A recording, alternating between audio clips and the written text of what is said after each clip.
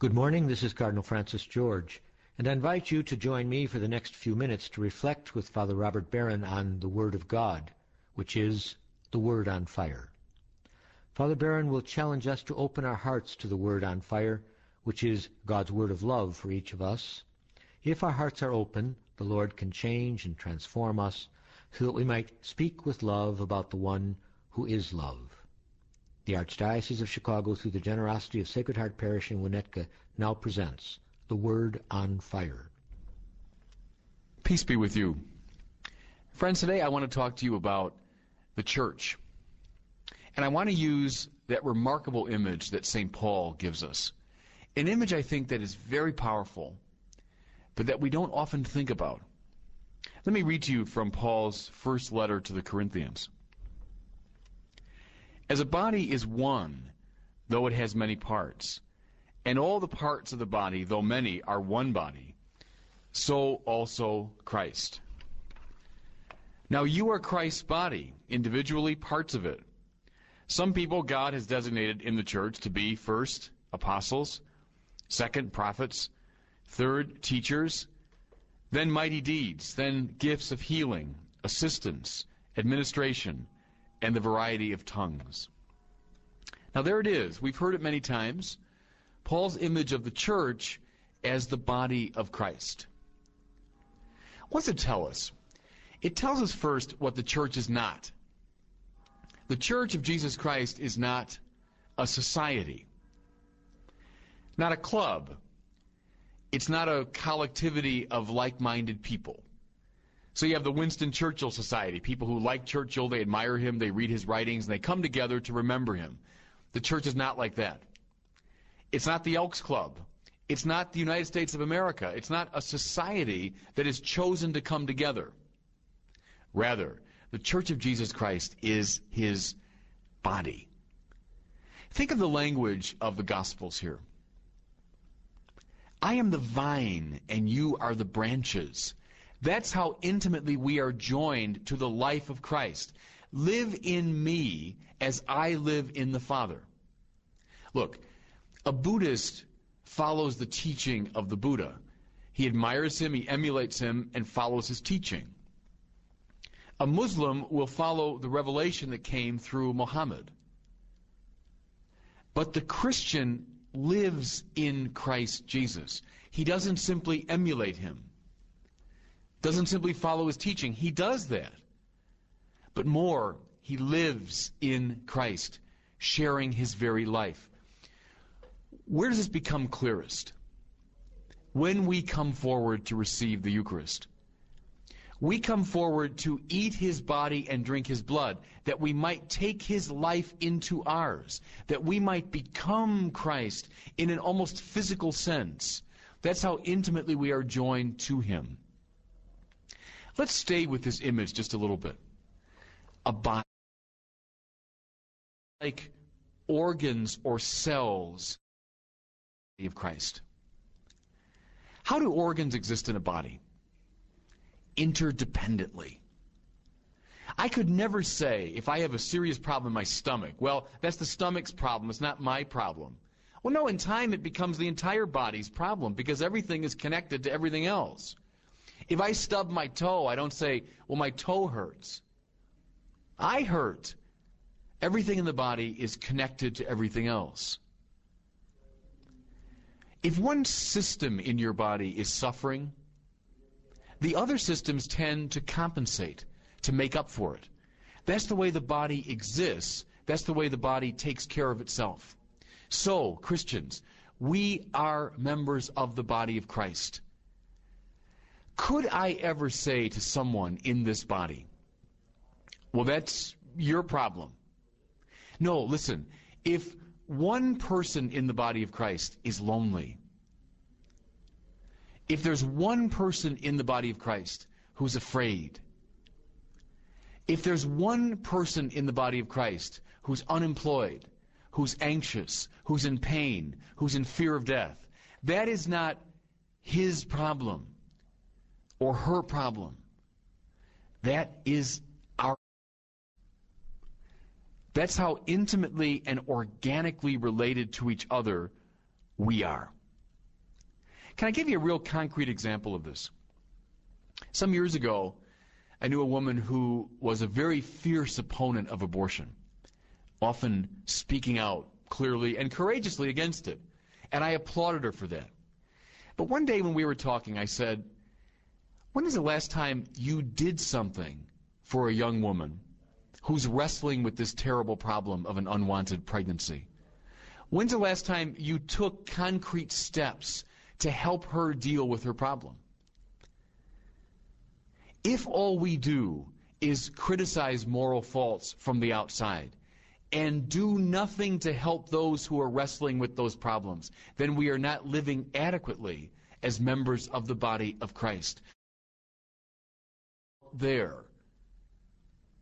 It's our problem, a problem that we all share and that we all bear a responsibility for. Make it even more pointed. What's our favorite indoor pastime? We all love to critique each other. Whether you're gathered around the kitchen table, around the water cooler, wherever human beings gather, we tend to gossip, backstab, critique. Here's a rule of thumb. If you feel you want to criticize somebody, go ahead. Fine. As long as you are willing to commit yourself to helping that person deal with the problem that you've named. If you're not willing to do that, then don't criticize. Now that's a very difficult rule. It's very hard for us to follow that.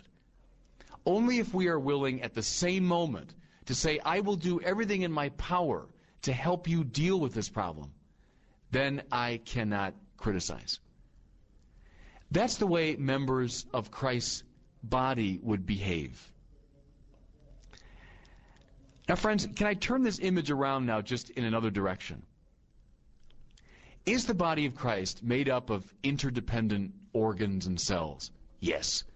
And so, as I've been describing, we are on for each other. But, as Paul points out, there's a flip side to this image.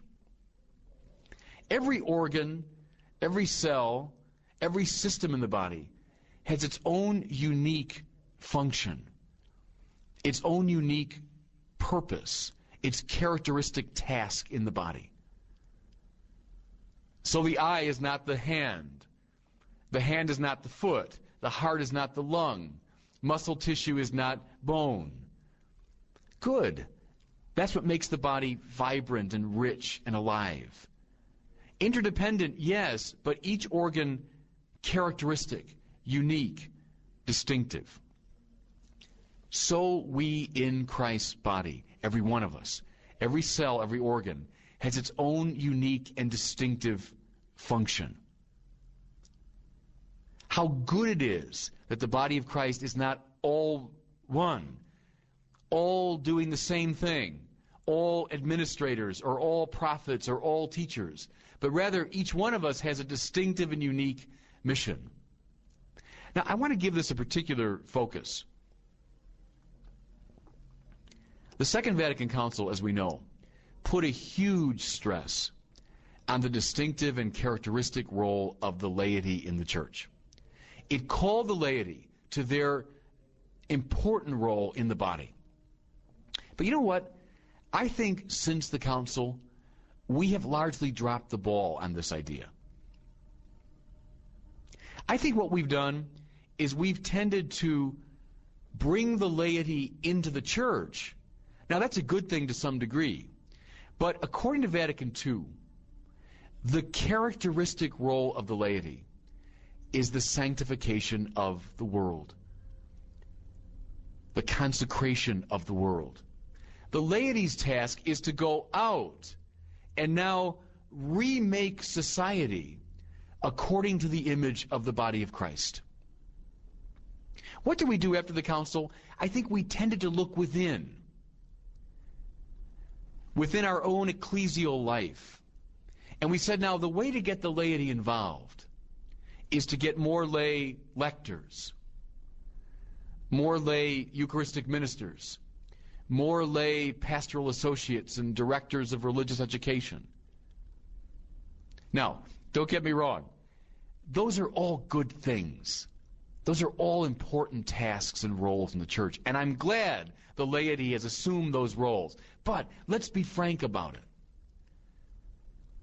Those ministries will be performed by a tiny handful, a small percentage of the laity.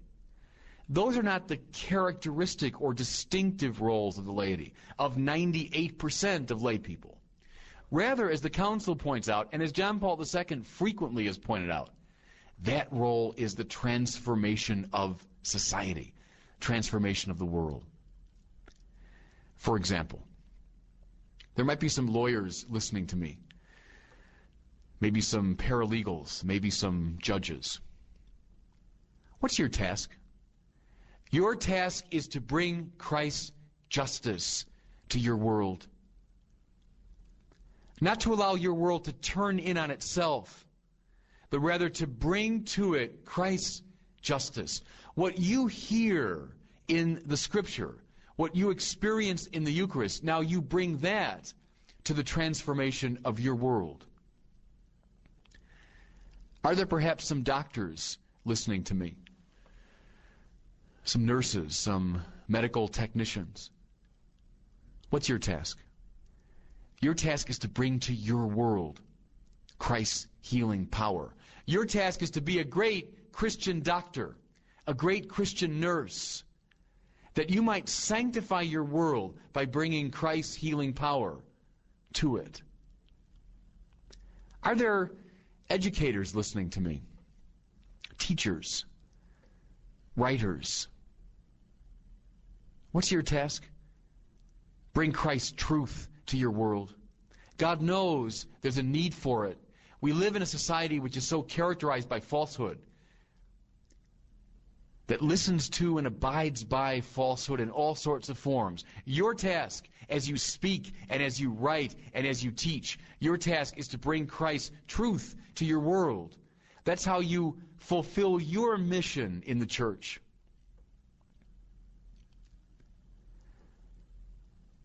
Are there parents and grandparents listening to me? What's your mission? To sanctify your family. John Paul has called the family an ecclesiola. That means a little church.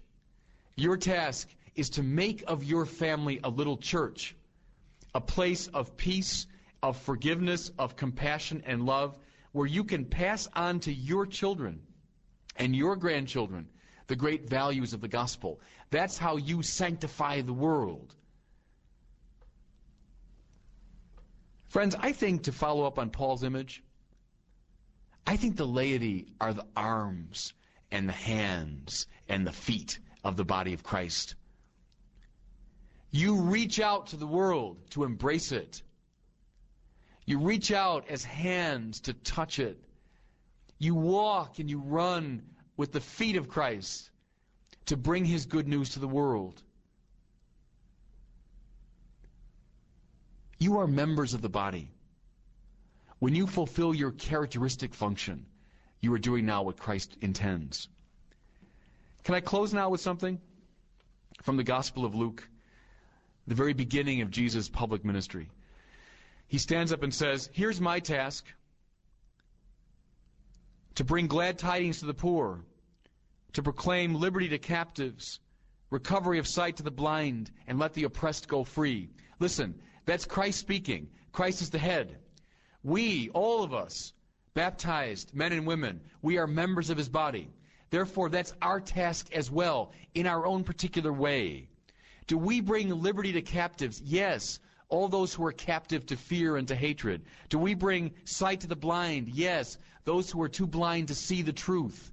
We do it all in our unique and characteristic way. We do what Christ did. And we can say with Him, "The Spirit of the Lord is upon me." That's the Spirit of baptism. And it has anointed me with this power to go forth and be the body of Christ. God bless you. I hope that you were moved today by the Word on Fire. I pray that together we might become a people on fire with love for God and neighbor here in Chicago and wherever these words are heard. Until we join Father Barron again next week, I'm Cardinal Francis George. God bless you.